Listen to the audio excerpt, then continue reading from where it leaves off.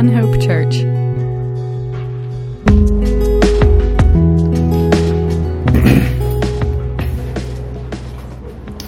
All right, good morning. Everybody get settled here a second.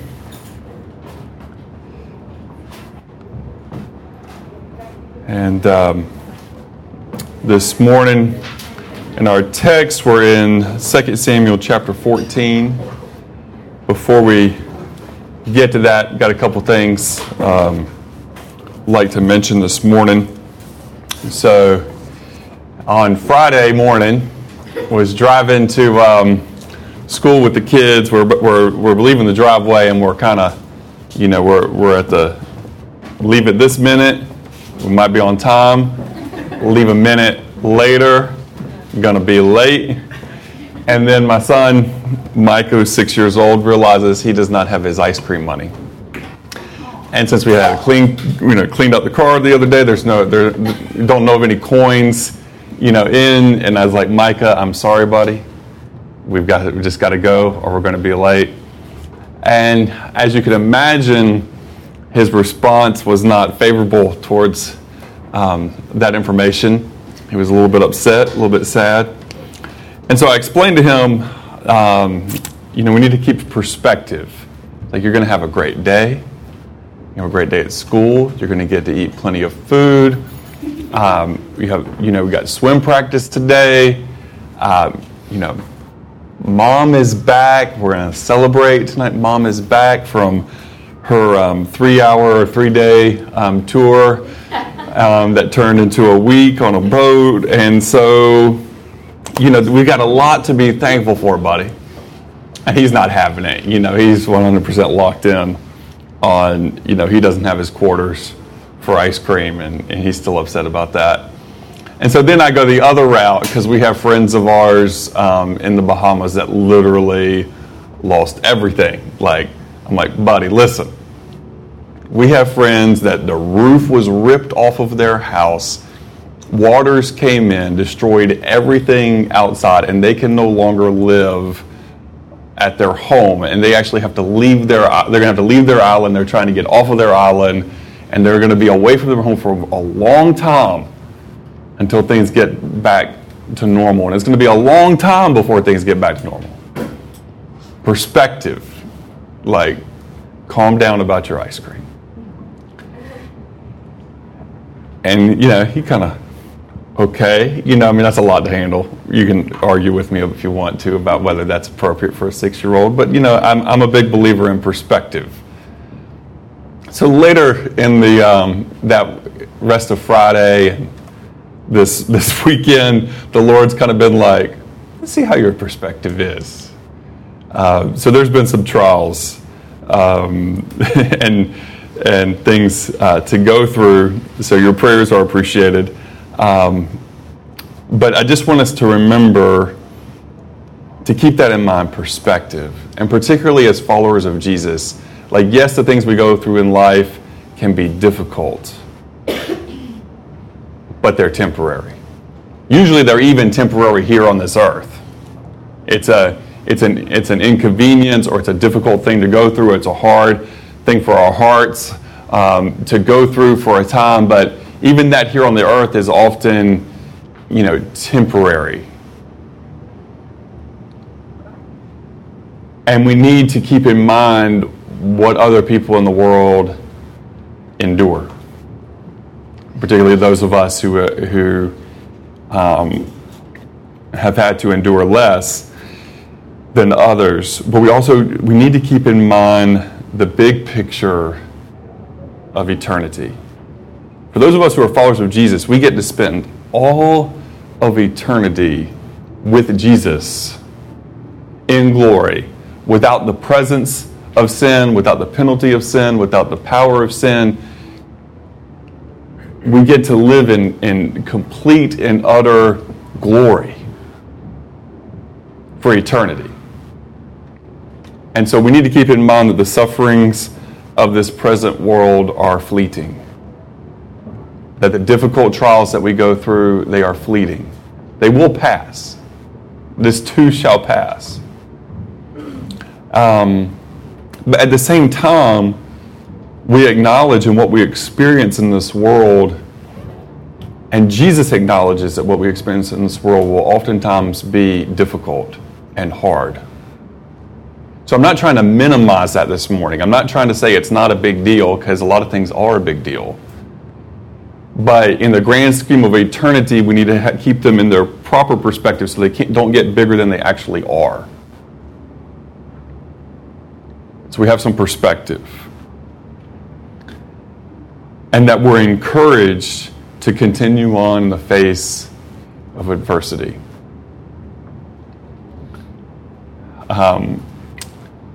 This week I've been trying to be in contact with a brother in Christ in Central Asia who I met on a trip over there, who would be a key part kind of the local people, the leader of a group, of a new church there. And of course the enemy wants to go after that person. And he was beaten at his place of work for trying to share the love of Jesus with people. There were other situations in that group of people that the enemy used to create, distrust in his heart, just kind of trouble from within and from without, and just extremely discouraged. And he sent me, I reached out to him this week, and he sent me a message, and he said, I feel all alone. Like, I feel all alone.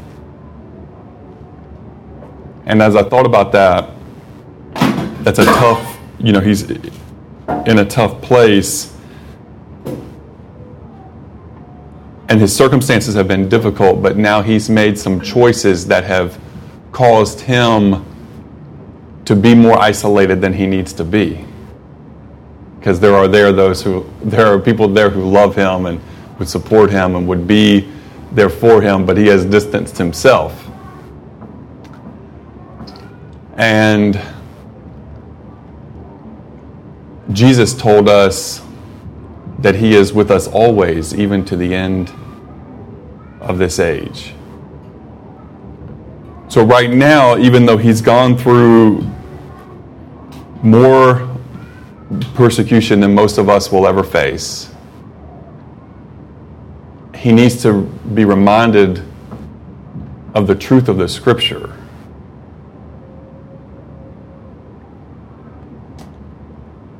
That those who desire to live godly in Christ Jesus will suffer persecution. Now that might be minor, that might be major. His is, at least on the middle side of it, from a historical perspective.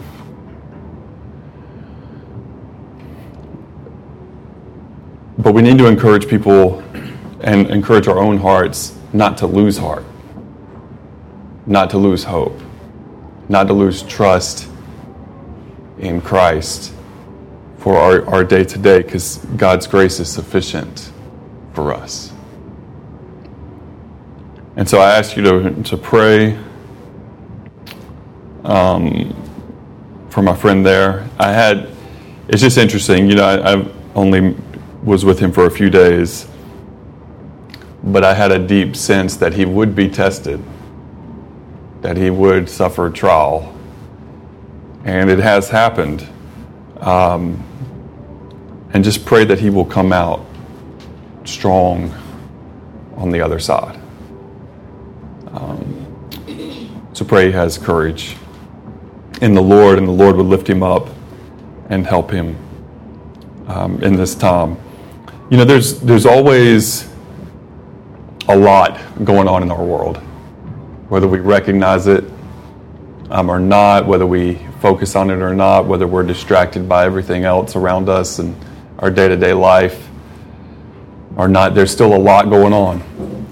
There's a lot going on in our own city. And we need to be people of faith and people of prayer and people of courage and people who are willing to do hard things. People who are willing to do hard things.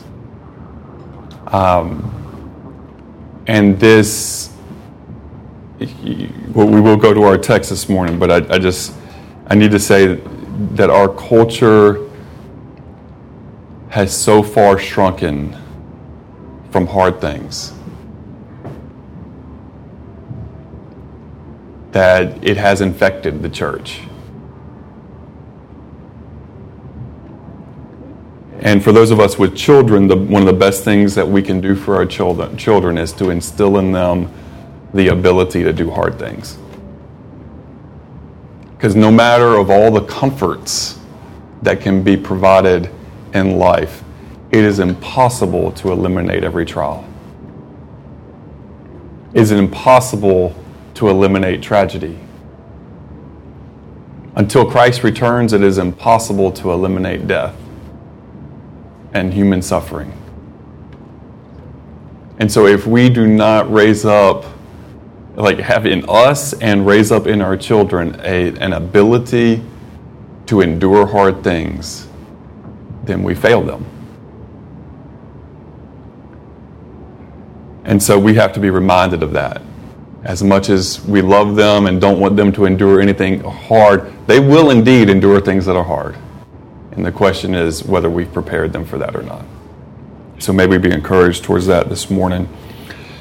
Let's go to the Lord in prayer, and then we'll hum into 2 Samuel chapter 14. Heavenly Father, we love you and praise you. Thank you for your word and your goodness to us. We thank you that, God, you are good, you are holy, and you are just. Help us, we pray, this morning to be encouraged by your word, to be strengthened in our spirit by your Holy Spirit. Help us to love you and help us to obey and help us to be brave. We ask it in your name, Jesus. Amen. So in 2 Samuel chapter 14, let me give just a recap from last week, chapter 13. So we saw the terrible sin of Amnon against his half-sister Tamar. These are children of King David. They are children of King David he has children by different wives, which, remember, we talked before, Genesis chapters 1 through 3, God's intention for human beings. For this reason, a man will leave his father and mother and be joined to his wife, and the two shall become one flesh. Not the 3, not the 4, not the 5, but the two shall become one flesh. And so David has brought unnecessary chaos into his life and into the nation of Israel by not obeying what God had said to begin with.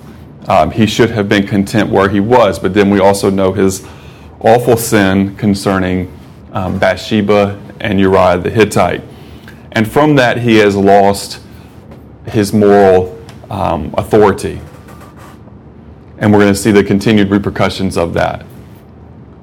So, in chapter 13, Amnon committed a terrible sin against his half-sister Tamar. Tamar was the full sister of Absalom. Absalom waited a full 2 years before taking revenge on Amnon and has his servants strike him dead. Absalom then flees to Geshur. We didn't talk about this last week, but it made sense for Absalom to flee from Geshur because his grandfather on his mother's side was Talmah, king of Geshur. So he's basically going to his grandfather's kingdom. Grandfather on his mother's side goes to that kingdom to stay there because that's a place of refuge and a place of safety. Even if David wanted to go and get him, it would be difficult both practically and politically, because through that marriage there's an alliance.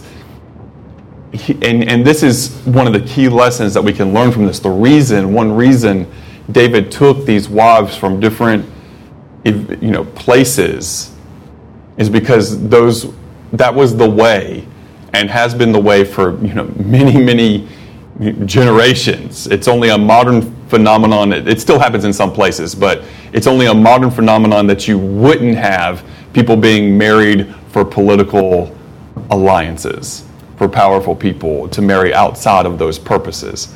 It still does happen today, but in our culture, in our political system, it's not as prevalent. But here, these marriages are arranged for political protection. Because when there's a marriage alliance, then to fight against that person means you're fighting against people you are now related to, and that makes things a little more difficult. So in this time, historical context, this was a very common thing to do. And David went along with that and did that same type of thing, which is not good, because he should have trusted that the Lord would protect him and the kingdom of Israel without making those sorts of compromises on a moral and ethical level. But here's the reality of it, folks. It's easy to point at David in this situation because we understand the historical context. We understand what the Bible had said was true and right. And we can say, David, that was a mistake. But the real question for us today is not what David did for expediency. The real question is, what do we do for expediency? What do you and I do in our daily lives that we do culturally because that is the easy thing to do versus it is a thing that God wants us to do?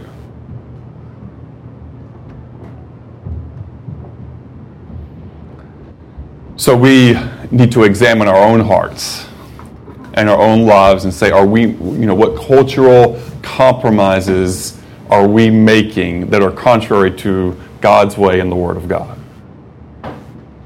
That's the way that the lesson makes sense to us. If we regulate it to, those were, that's what David did and those were his mistakes, and we don't think further than that, then we aren't taking advantage of the opportunity that the Scripture is giving us.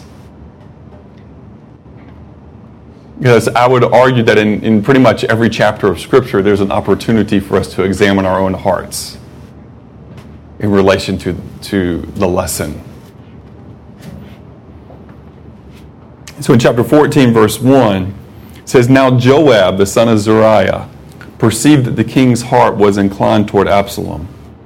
So Joab sent to Tekoa and brought a wise woman from there and said to her, Please pretend to be a mourner and put on mourning garments now, and do not anoint yourself with oil, but be like a woman who has been mourning for the dead many days. Then go to the king and speak to him in this manner. So Joab put the words in her mouth. Then the words of Tekoa spoke to the king. She fell on her face to the ground and prostrated herself and said, Help, O king. And the king said to her, What is your trouble? And she answered, Truly I am a widow, for my husband is dead. Your maidservant had 2 sons, but the 2 of them struggled together in the field, and there was no one to separate them. So one struck the other and killed him. Now behold, the whole family has risen against your maidservant, and they say, Hand over the one who struck his brother, that we may put him to death for the life of his brother whom he killed, and destroy the heir also. They will extinguish my coal which is left, so as to leave my husband neither name nor remnant on the face of the earth. Then the king said to the woman, Go to your house, and I will give orders concerning you. The woman of Tekoa said to the king, O my lord the king, the iniquity is on me and on my father's house, but the king and his throne are guiltless. So the king said, Whoever speaks to you, bring him to me, and he will not touch you any more. And then she said, Please let the king remember the Lord your God, so that the avenger of blood will not continue to destroy. Otherwise they will destroy my son. And he said, As the Lord lives, not one hair of your son shall fall to the ground. Let's stop there for a minute so we have, what's going on here. So Joab, he senses that David wants to be reconciled to his son Absalom, but doesn't feel that he can, on a practical, political level, concerning, with what Absalom has done. Because remember, as we talked about last week, what Absalom did in having Amnon struck down was, Amnon deserved what he got, but the way Absalom went about getting justice was not just.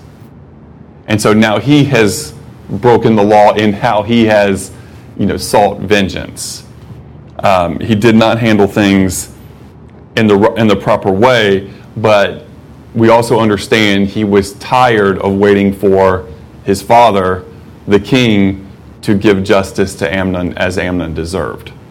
Amnon was, the firstborn son, and David was hesitant to punish him as he deserved. So Absalom got tired of waiting and had his brother struck down. Now, Joab senses this, and he has this woman put on mourning clothes and use this argumentation. Now, what's interesting here is that this woman tells a similar story to what happened with David's two sons, but it's not directly equivalent. Okay, there are key differences.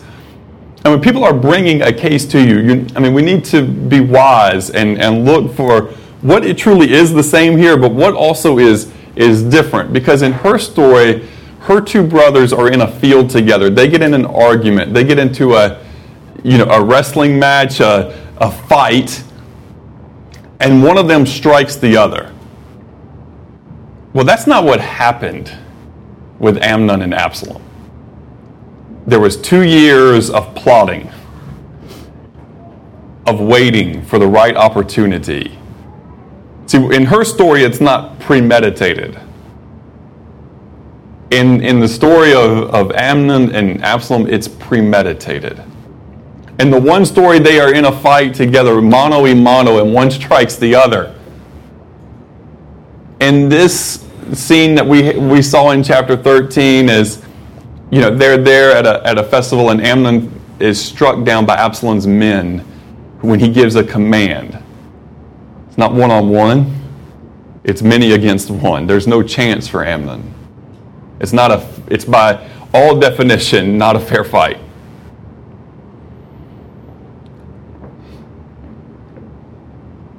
And so it's not the same thing, but this woman uses this argumentation. She's a widow. These are her two sons. She gains sympathy for the situation, for the one who struck the other, because she's saying, and understand the context here. These other relatives are saying, bring forth your other son so that he can be punished, so that he can be executed.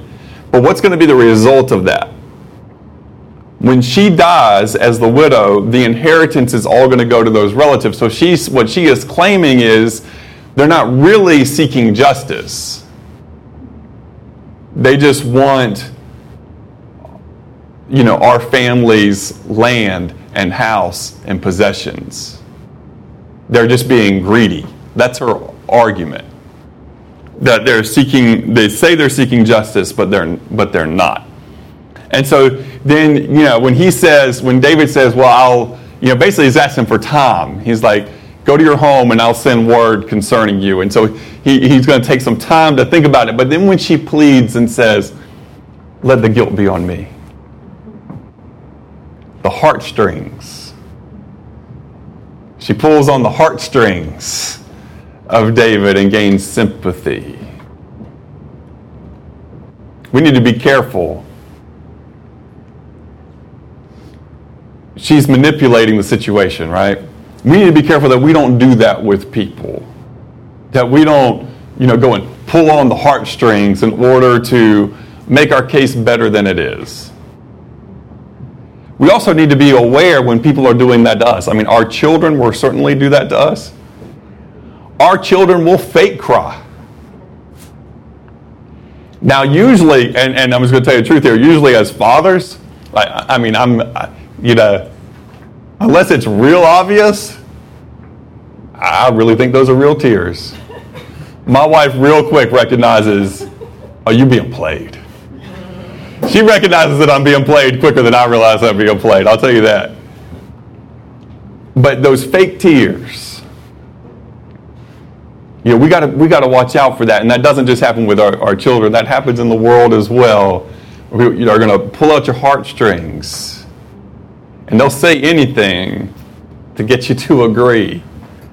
We need to watch out for that. We need to be wise.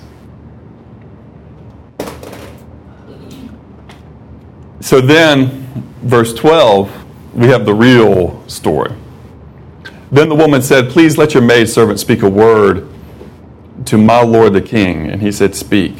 Then the woman said, "Why have you planned such a thing against the people of God? For in speaking this word, the king is as one who is guilty, in that the king does not bring back his banished one. For he will surely die. For we will surely die and are like water spilled on the ground, which cannot be gathered up again. Yet God does not take away life, but plans ways so that the banished one will not be cast out from him.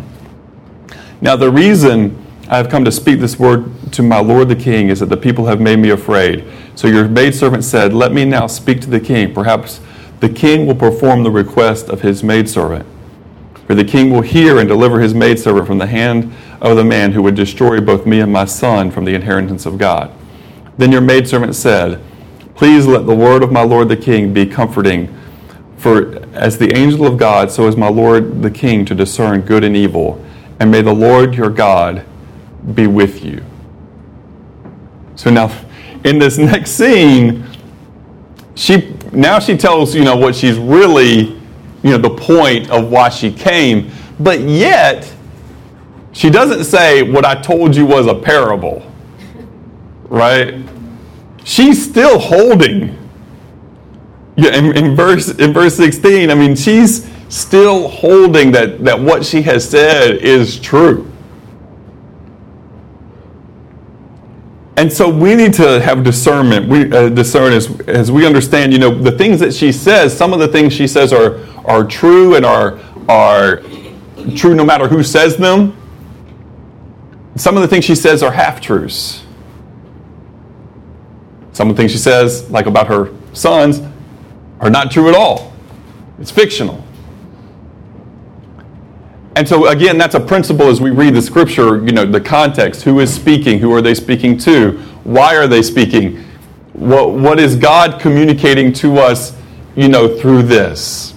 Every word of scripture is God breathed, but not every word of scripture is equally applicable to your life.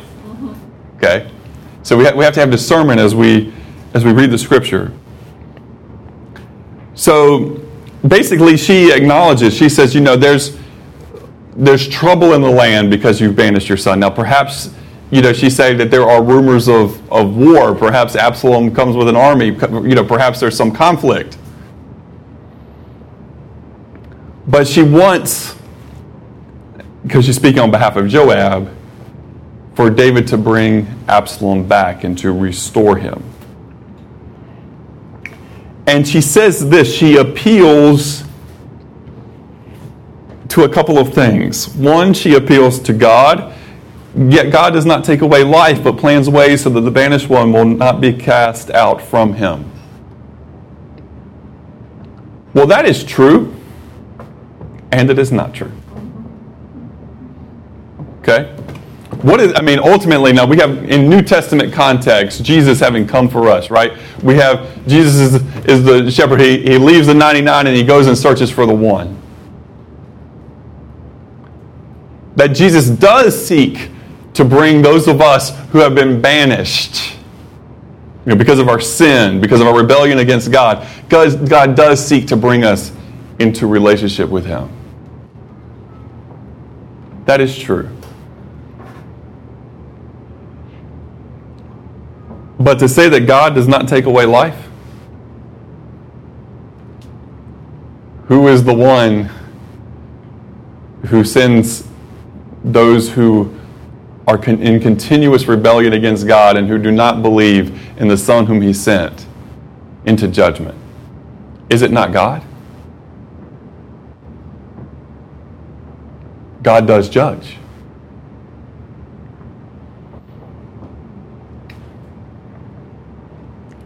And I'm afraid we need to have more nuance. We need to have more understanding. A lot of times, you'll drive past a church building and there'll be a sign that says, "All are welcome." No. I'm sorry. Can we put an asterisk on that sign? That needs an asterisk on the all. Jesus said, "Whosoever will come."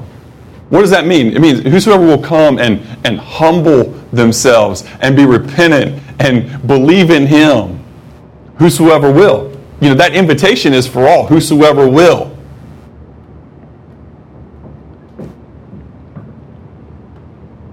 But Jesus doesn't accept into his family those who reject him in the ultimate sense. Heaven is not open to all.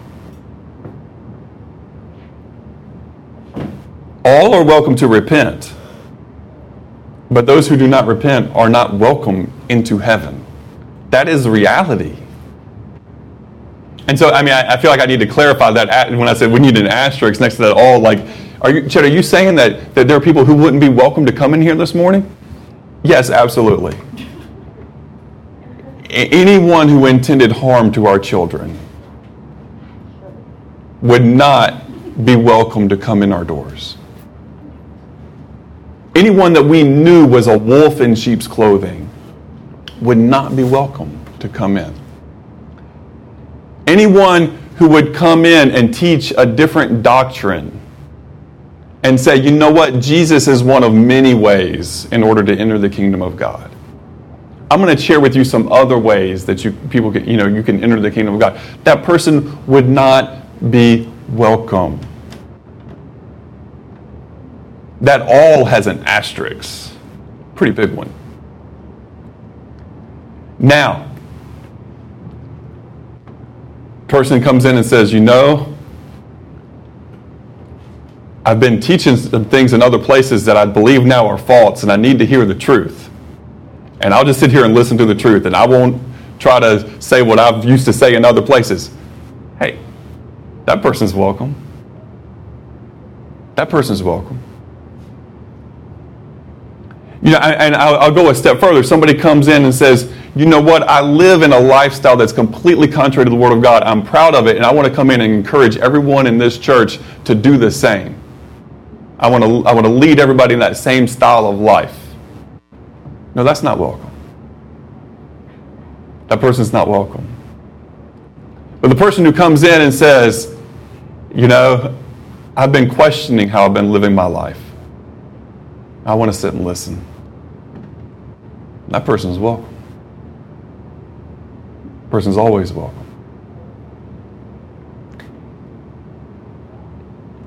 But there are responsibilities that we have. But the purpose is always love. We have a responsibility to care for and love those who God has entrusted us with. So there's that. We can't violate our responsibility towards loving those who God has entrusted us with. But there's also even love for those who would say, no, you're not welcome to come in. I'll be happy to have a conversation with you outside of this context. We can talk about these things. Because I love you and I want you to see the truth and I want you to repent and turn and believe in Jesus. Like we can have that, I'll have that conversation.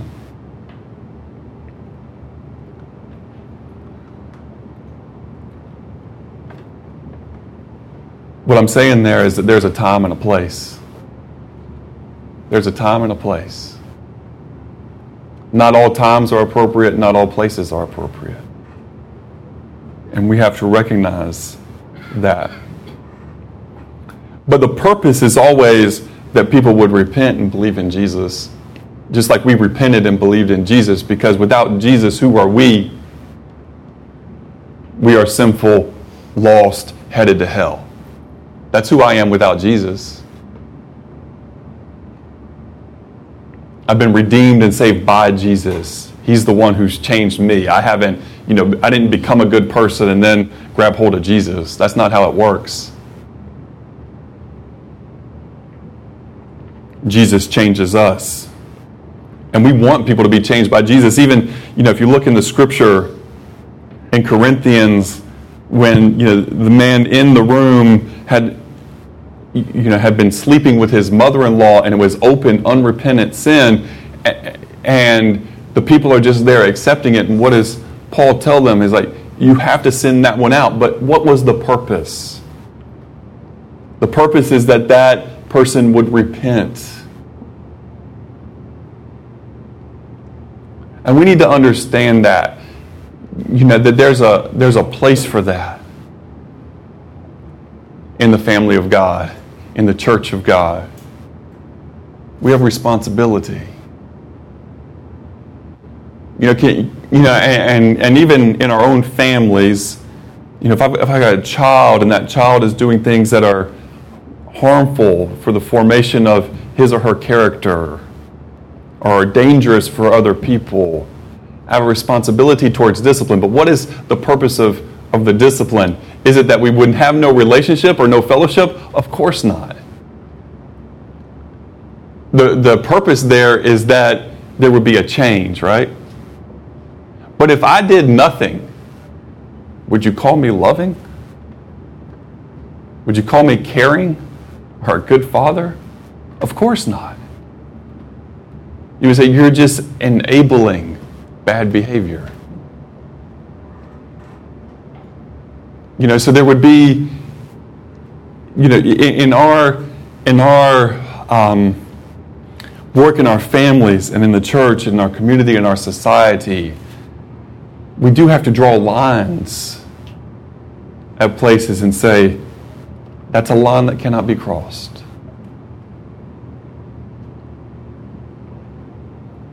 And that's difficult to say in a cultural context where everything is relative,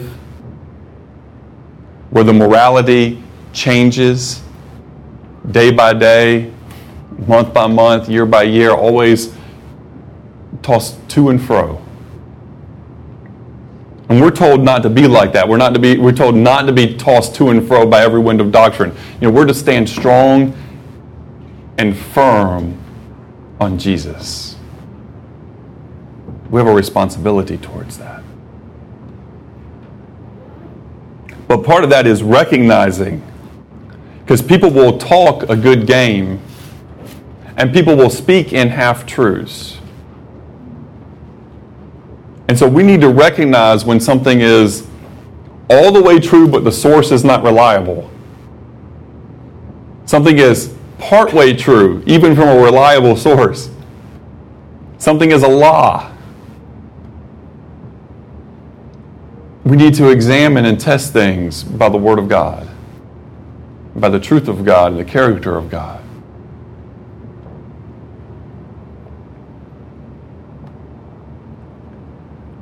Otherwise, we will buy whatever people are selling. And we need to be careful not to do that, because here David is buying what this woman is selling.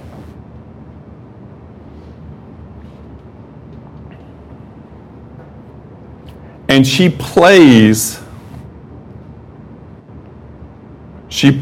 towards his attributes. Please, verse 17, please let the word of my Lord the King be comforting. For as the angel of God, so is my Lord the King to discern good and evil. And may the Lord your God be with you. You need to be real careful when you're being flattered. When somebody, especially somebody you don't know that well, is flattering you, is giving you all sorts of praise, be careful. Be careful. They might not actually have your best interest at heart. They may have a different agenda. Young ladies, when some guy comes up and he is extremely complimentary, be thankful, but don't buy everything he's selling. Right? Be careful. Think about, how well does this person know me? What is their real motivation? Be careful.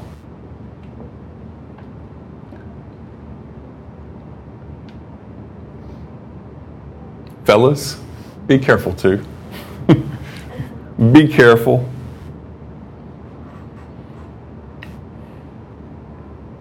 Verse 18, and the king answered and said to the woman, please do not hide anything from me that I am about to ask you. And the woman said, let my lord the king please speak. So the king said, is the hand of Joab with you in all this?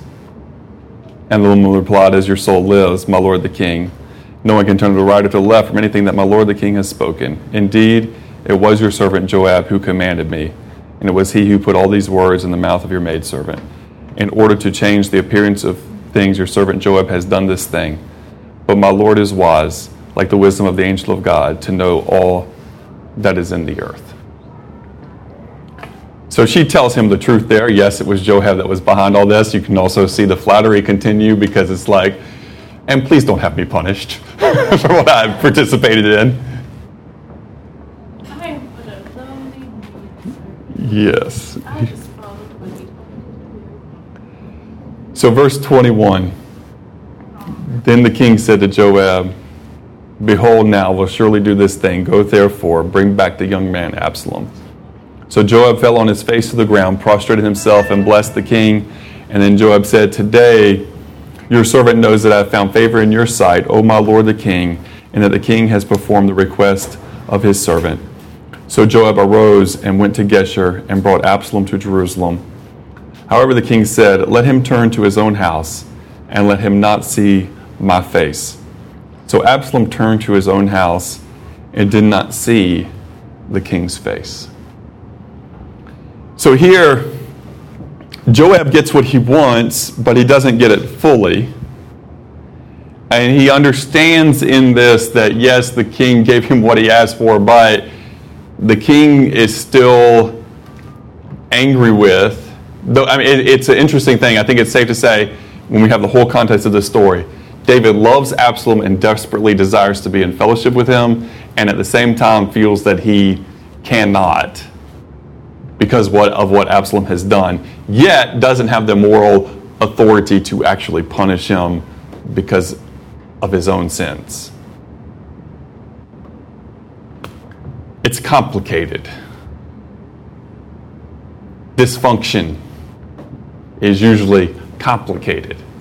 Dysfunctional relationships are not simple. They're by their nature are complicated, and this is a dysfunctional family at this point.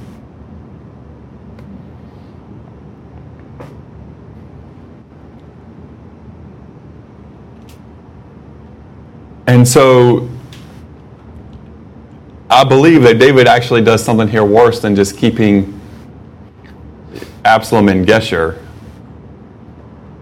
because now they have close proximity without intimacy. And that's always a dangerous thing.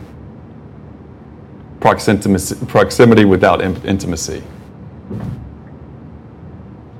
Historically, in people of, this is just a side note, but when you have people of different ethnicities and they are close in proximity but do not have intimacy, you have suspicions and conflict and problems. Now, proximity with intimacy, and when I say intimacy, I mean fellowship, I mean knowing well, I mean close brotherly love. When you have proximity and intimacy, people can be very different and it worked just fine. But when you have proximity without intimacy, you have problems.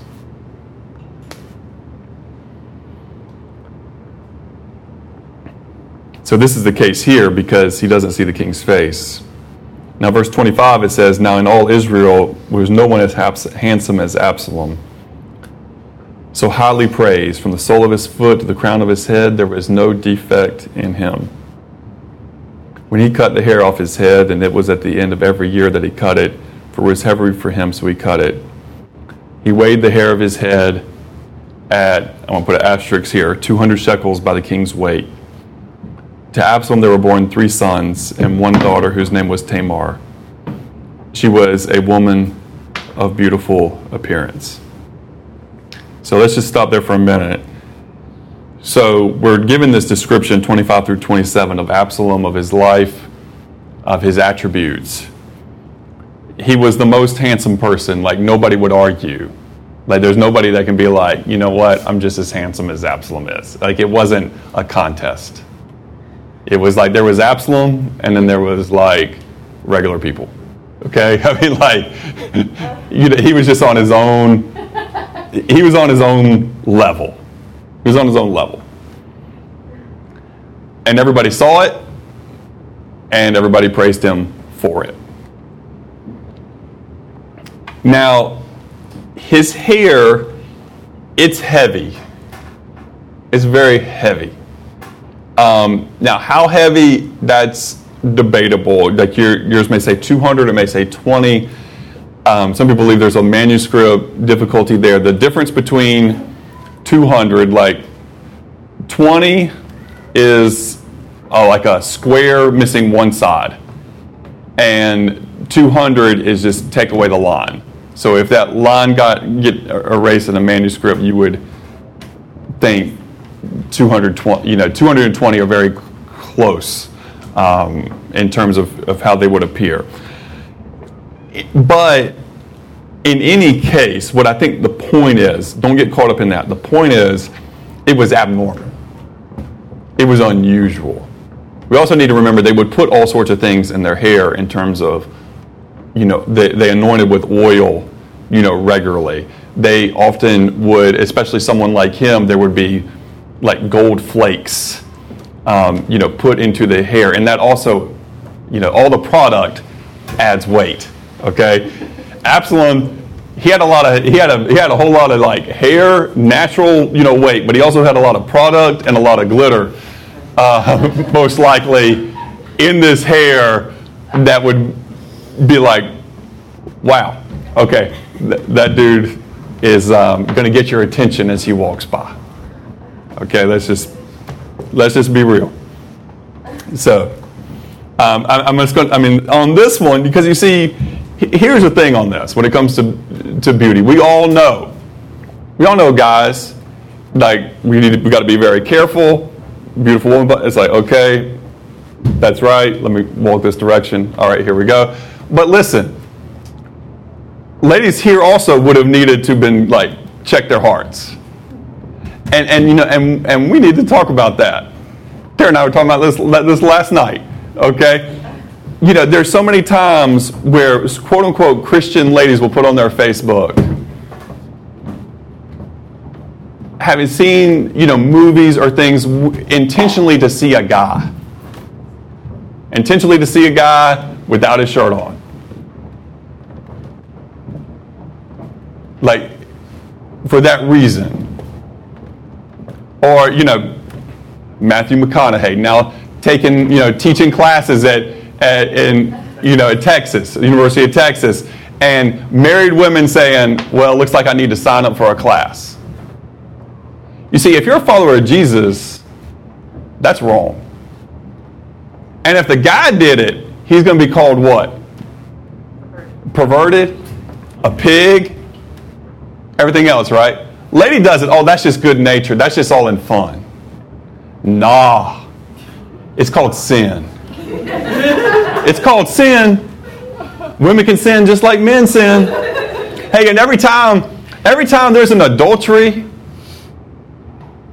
it took two to tango. It's not just the dudes. It's not just that there was a dude who sinned. We all understand there was a dude who sinned. Everybody gets that. There's a woman who also sinned. There's a woman who also sinned. Women can sin just like men do. Like, don't get it twisted. That's right. All right. So anyway, he is somebody ladies would need to be careful as they walk by. But listen to this. He named his daughter the same name as his sister. And I think that in him, there was a genuineness in him with his care for his sister. Like, Absalom has done wrong, and he's sadly, if you know the story, he's going to do a lot more wrong. but there was also some good in him too. It's complicated. It's complicated.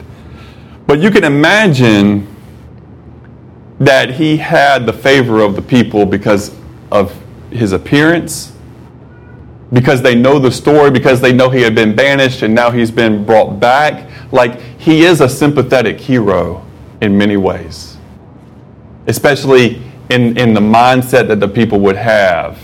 Not necessarily, again, from a godly perspective, but just from a natural human perspective. This is a man who defended his sister's honor and named his daughter after her. This is a man who, just look at him. Doesn't he look like a king?